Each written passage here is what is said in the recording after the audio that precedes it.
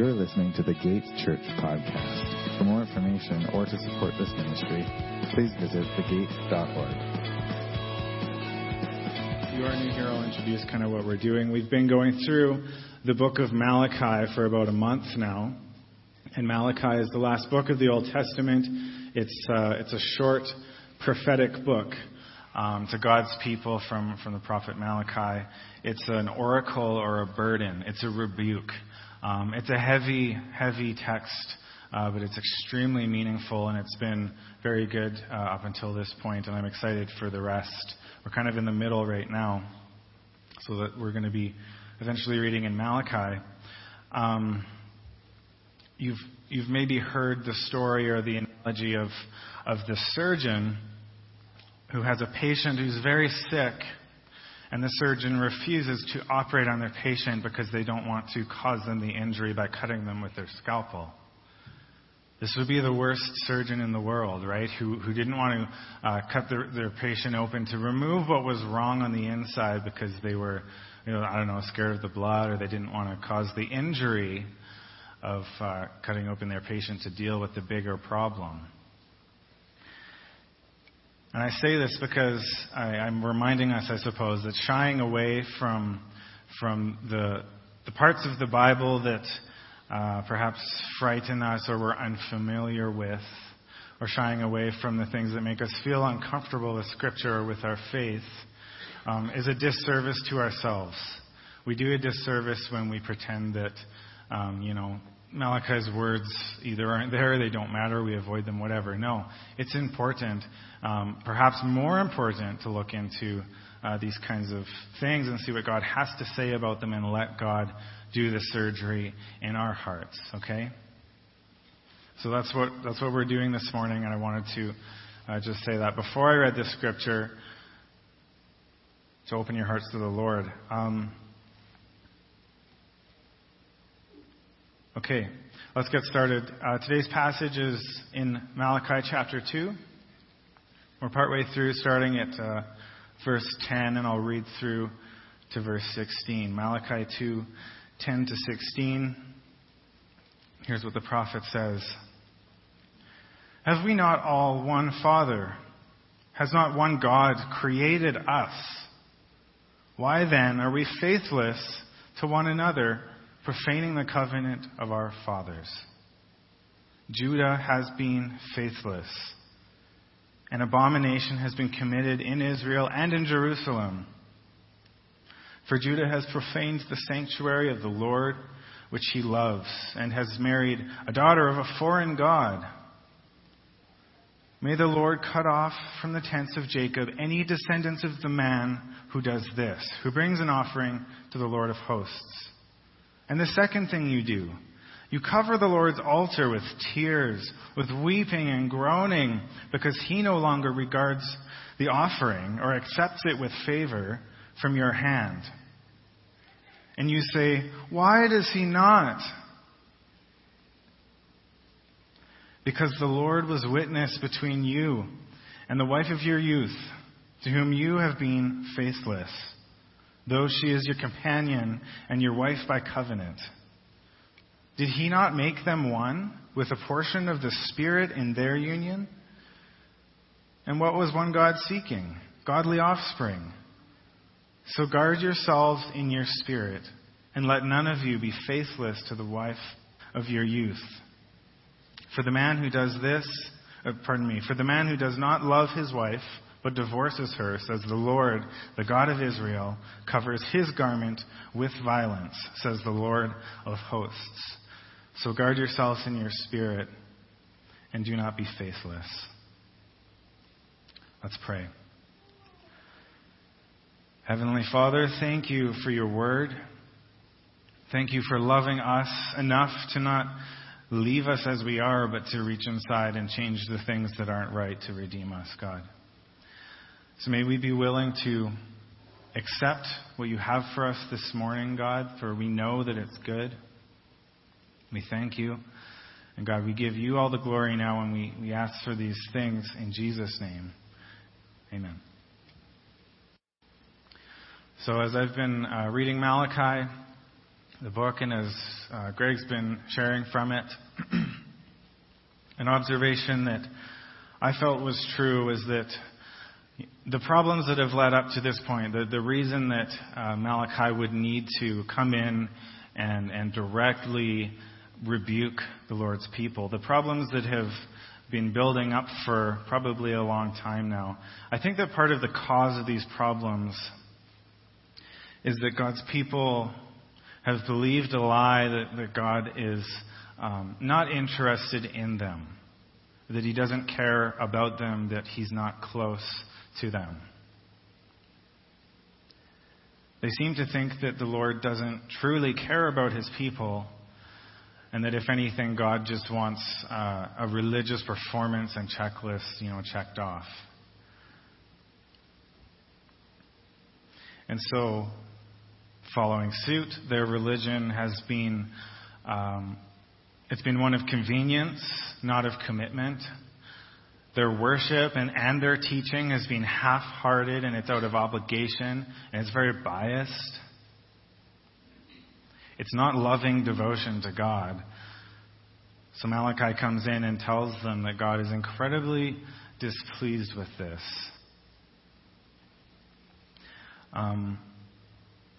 If you've missed the first 3 sermons, you can go listen to them on our podcast. It's on our website and on iTunes. Please do that, because those passages and Greg's sermons about them describe kind of what's led up to the point that we're at right now, right? The false religion that has kind of brought us to this part in the book. So now as we come to, eventually we're coming to the end of chapter 2. Malachi begins to show us how their lack of true religion is kind of seeping out. It's playing out in their conduct, in their living, right? In their behavior, in the way that they treat each other. Because I do think that they've believed the lie that a half-hearted faith wouldn't impact anything, right? Or that God doesn't really care about what they do. He just wants them to, go to church, so to speak. That God's not invested in their day-to-day living. And the fallout is quite bad. Their faithless religion has poisoned their dealings with one another, as we read. So let's look at a few of the main verses in the passage. We're going to talk about those and see what they have for us. I'm looking at verse 10 again. The prophet is appealing to the fact that they share a common father, so much so that he includes himself in the rebuke, right? He says, "Have we not all one Father? Has one God not created us?" Now, this is true. There's an ethnic aspect to this, where God's people do share an ancestry, right? They come from a long line back to Abraham and so on, where they are a peculiar people called by God, and they're a family in that way. But have we all not one Father? Father is capitalized. And I think generally the prophet is reminding them that God has created them as a human race, and they have common ground, right? They have common ground found in their Father God. They're one. And these questions that he's putting forth in verse 10 are rhetorical questions, and they suggest their outcome, right? They suggest something. The prophet is saying that the faithless behavior towards each other essentially means that they don't serve the same Lord, and they don't come from the same loving Creator. Check. Cut out.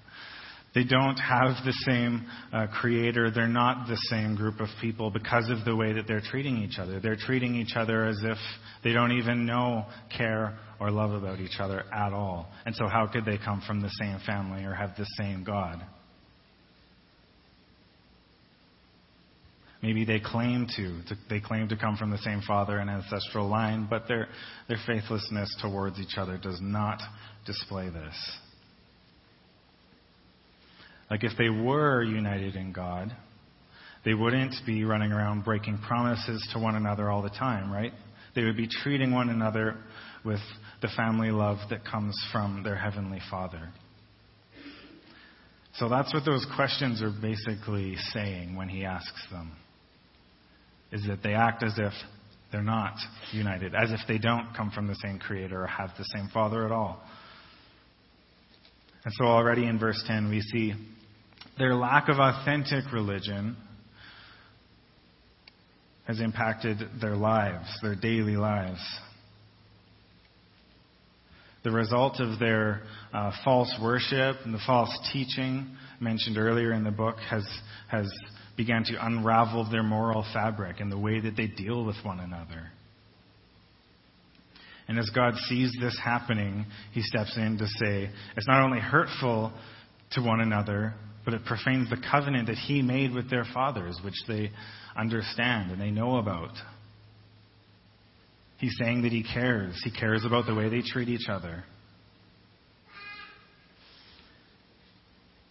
So I'm finding that already in verse 10, the prophet is explaining to them how God takes their promises seriously. God takes our promises so seriously. He does. He takes the promises we make amongst ourselves really seriously, probably a lot more seriously than we even do. This is a basic lesson. This is kind of,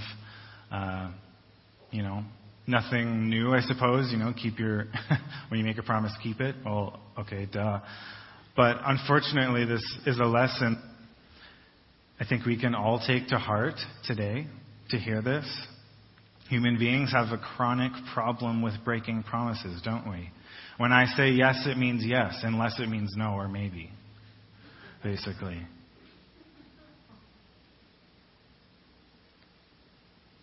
So this goes back to, again, the theme of what I was saying before, where we think that God only cares about the really religious and spiritual and churchy stuff, and the rest he doesn't really have time for or he's not really interested in. That's not true. God cares. He cares about you. He cares about the things you do. He cares about whether we keep our word. He cares about whether we keep our word in relationships, in school, in marriage, in friends, in business and work, and in church.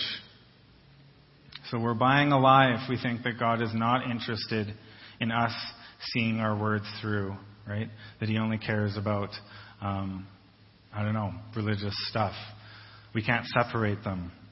He cares. He cares, like I said, more than we know. I don't know how else to say it than to just keep saying that he cares. He cares about the things that we do and the way we do them. It matters to him. I don't need to go on and on about it other than to remind you of Jesus' words in Matthew 5:37. Let what you say be simply yes or no. Anything more than this comes from evil. There it is. Can we agree to take this seriously? I think we have to. We have to take this seriously if we're going to get anything or understand, I suppose, the rebuke in Malachi.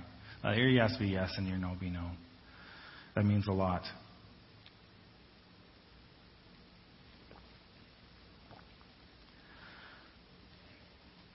So, just there at the end of verse 10, the prophet says that God's covenant is profaned when we deal falsely within our relationships.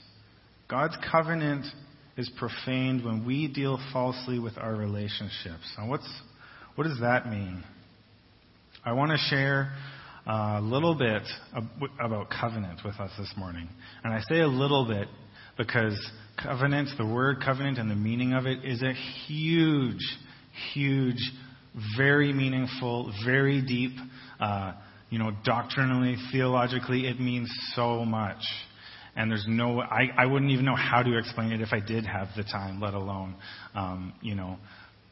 telling you everything in one sermon. So I just want to, scratch the surface and maybe consider why Malachi starts talking about covenant, and he keeps bringing up covenant and breaking covenant with God in this rebuke to the people.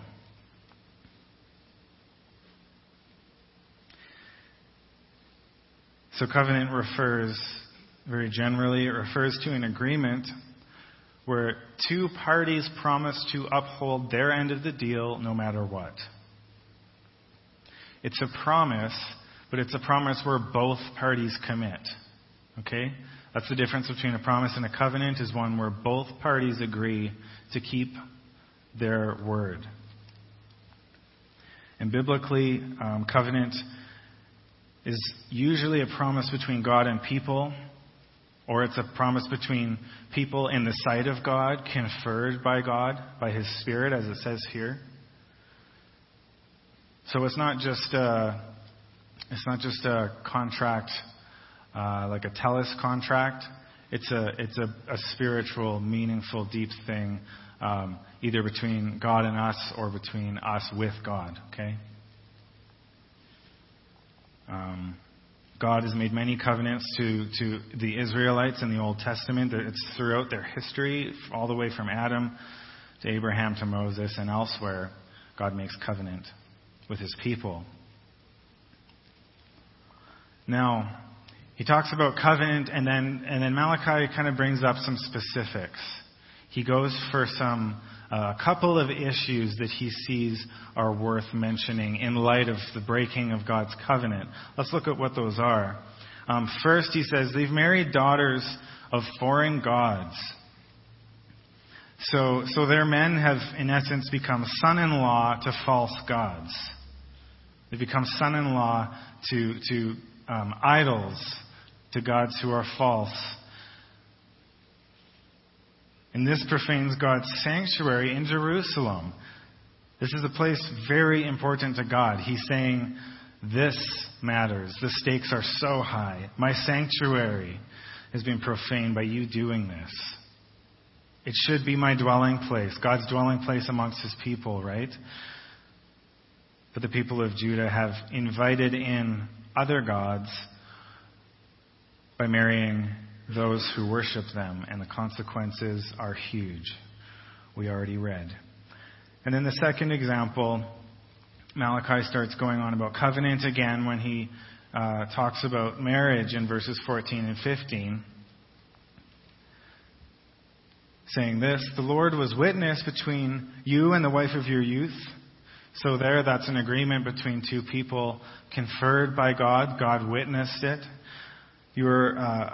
The Lord was witness between you and the wife of your youth, to whom you have been faithless, though she is your companion and your wife by covenant.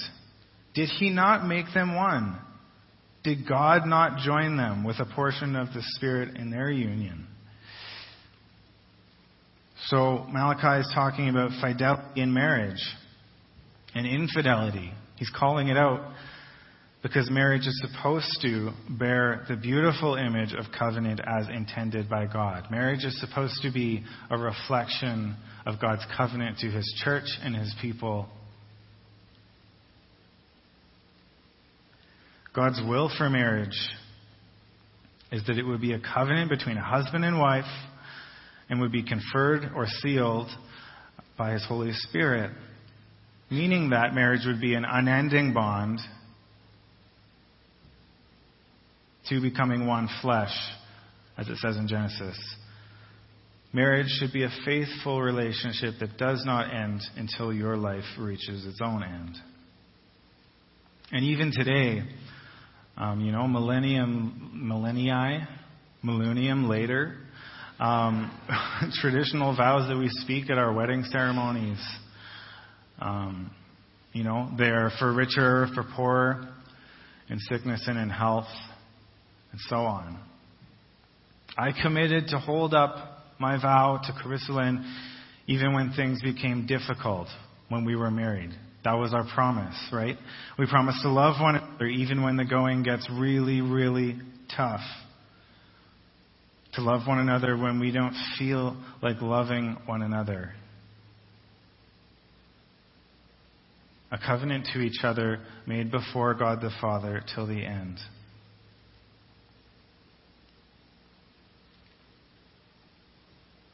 So I want to explain it just a little bit more, what this covenant could mean. God made us in His image. Like he said in verse 10, are we all not created by one God? And if we believe this is important. God is faithful, right? God is perfectly 100% faithful. God has never failed to hold up his end of a covenant that he has made, even when it cost him greatly, right? So if we're made in God's image, if we believe this means that we were made to be faithful as he is faithful. This means that we are meant to uphold relationships in love as he does, even sacrificially. Spouses are made to love one another, even when it means sacrifice and selflessness.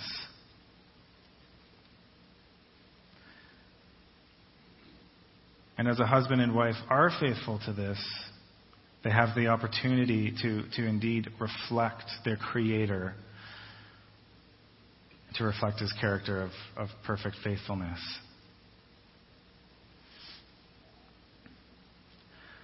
Deuteronomy 4:31 says this, "For the Lord your God is a merciful God. He will not leave or destroy you or forget the covenant with your fathers that he swore to them." That's all the way back in Deuteronomy. So even at the end of the Old Testament, with Malachi sharing, his prophecy for God's people, this still is true. If God is faithful, this is still true, that he will not forget. He hasn't forgot his covenant to their fathers that he swore many, many, many generations ago.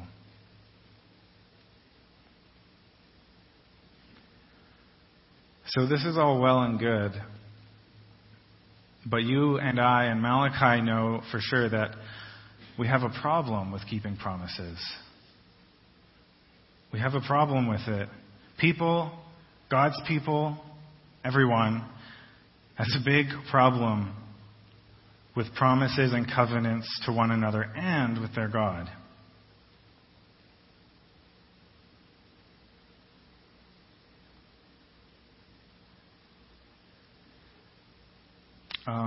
Since we're talking about this, as a side note, I would love it if you went home, and not right now, but when you go home, I would love it if you took some time to read the book of Hosea, I don't know how, Hosea, I guess.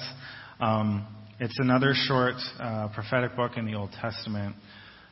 Take that as your homework, and you'll see how the meaning of God's covenant to his people, in spite of their faithlessness, you'll see a crazy picture of what that looks like in the book of Hosea, where I won't spoil it for you because I want you to read it, but it is incredible, and I want you to read that and consider that after today's message, thinking of God's faithfulness and covenant.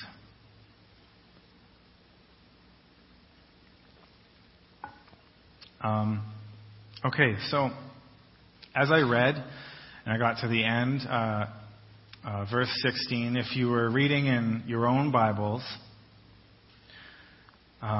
you may have been reading in your own Bibles, and it would have sounded a little different than the ESV translation, which we had on the PowerPoint and that I was reading from.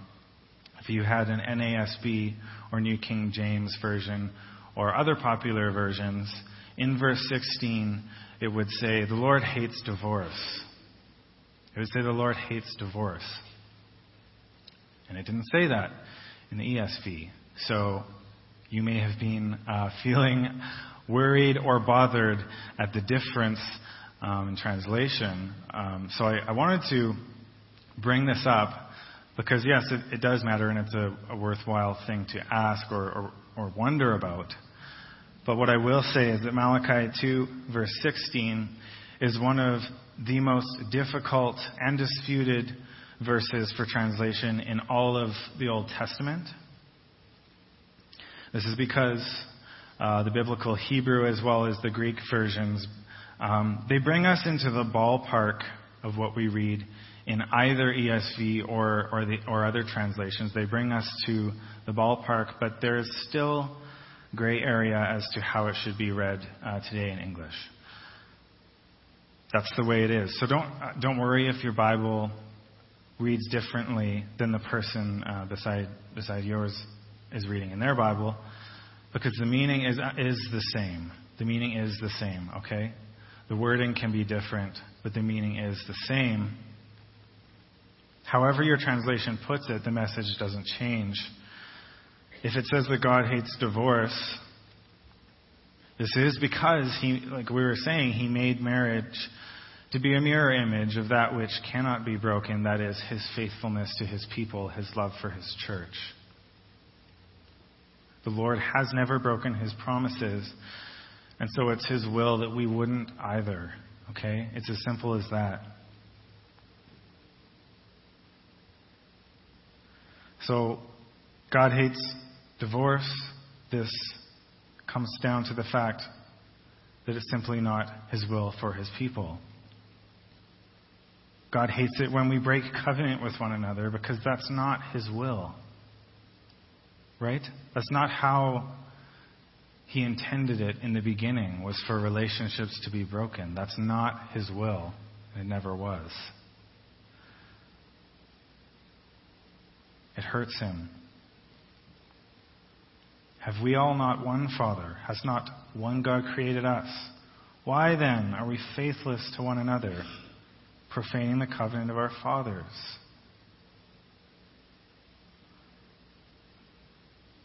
God is love. God is holy. His love is perfect. His love is the supreme source of all. And His presence is the truth and fullness of love. But you and I know that sin has twisted and changed things. Even the idea of love, covenant, and faithfulness. Our understanding of these things are not complete or perfect in the way that God had designed them to be. And this is because of sin and selfishness, self-serving.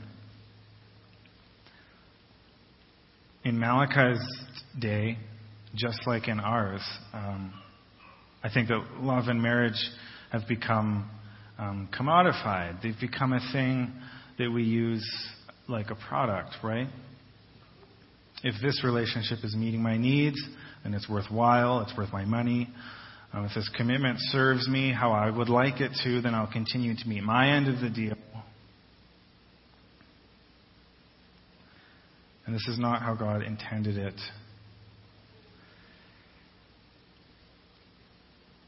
I want to read verse 16 again.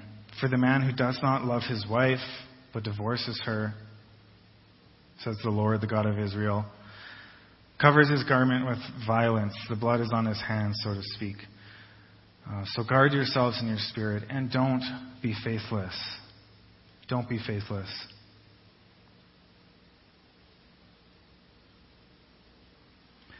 When God agrees with a marriage covenant, did He mean for it to end, for the spouse to stop loving each other? Was that His intention? No, of course not.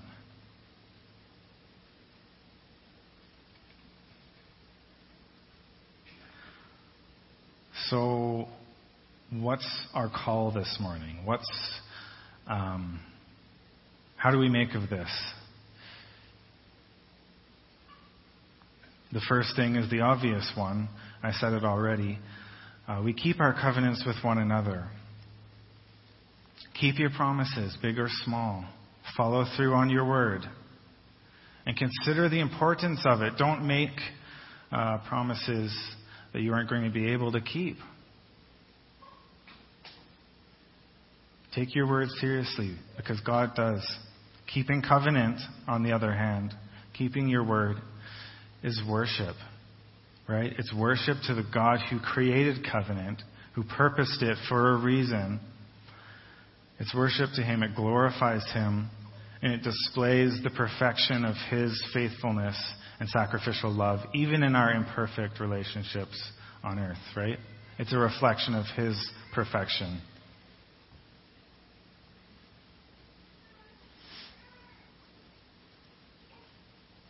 Let's also remember that God is invested and does care deeply about our relationships with one another.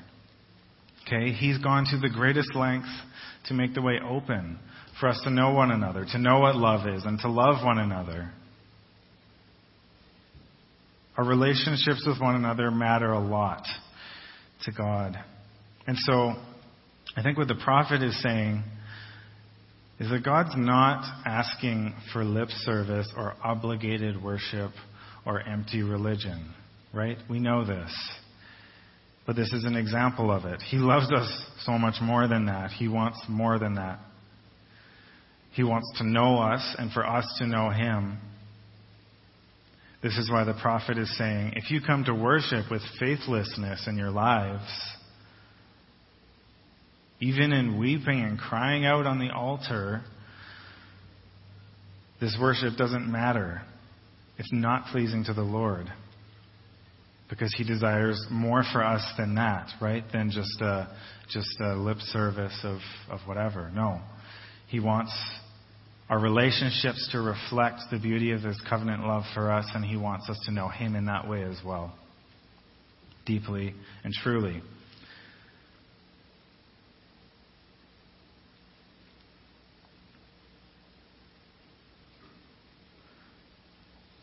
So we've mostly been talking about covenant in the Old Testament. But as Christians, the most beautiful culmination of God's covenant faithfulness to His people is in the death and resurrection of His Son, Jesus. Jesus fulfills and embodies the promises made all through the history of Israel. He came to fulfill them and to live them out and to display them ultimately in His death and resurrection. I want to end this morning with two longer scriptures. The first one is from the Old Testament in the book of Jeremiah 3. It's another prophecy. Behold, the days are coming, declares the Lord, when I will make a new covenant with the house of Israel and the house of Judah. Not like the covenant I made with their fathers on the day when I took them by the hand to bring them out of the land of Egypt, my covenant that they broke, though I was their husband, declares the Lord. For this is the covenant that I will make with the house of Israel after those days, declares the Lord. I will put my law within them. I will write it on their hearts. I will be their God, and they shall be my people. And no longer shall one teach his neighbor and each his brother, saying, Know the Lord, for they shall all know me. From the least of them to the greatest, declares the Lord. For I will forgive their iniquity, and I will remember their sin no more. This is a promise made in the Old Testament, and reading it now, it reminds us of Jesus Christ. If we turn to the book of Hebrews, it brings us right there. Hebrews 10, 12 to 22. But when Christ had offered for all time a single sacrifice for sins, He sat down at the right hand of God, waiting for that time until His enemies should be made a footstool at His feet. For by a single offering He has perfected for all time those who are being sanctified. See, now the covenant is about Him. And the Holy Spirit also bears witness to us. That sounds familiar.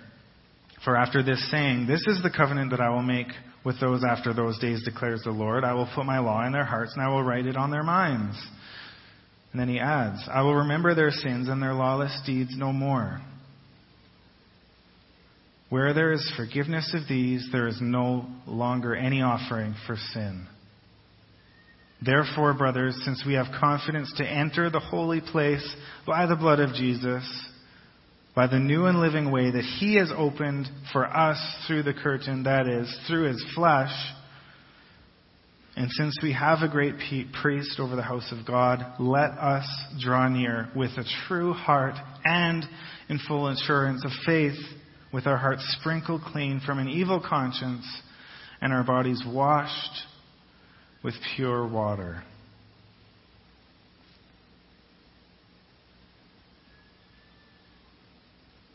So this is where we find forgiveness of sins. The redemption by the blood of Jesus. If Malachi's rebuke to God's people means anything to you, if it causes you to think and remember sin or your brokenness in your relationships and your life, and there are things that you haven't asked forgiveness for or found the forgiveness of Christ in, you can do that. You should do that. Because He is faithful. He's faithful to forgive. He's faithful in His covenant to us, to be faithful to us. We find it in Jesus. And so we have an invitation to communion. We do communion at the gate most weeks.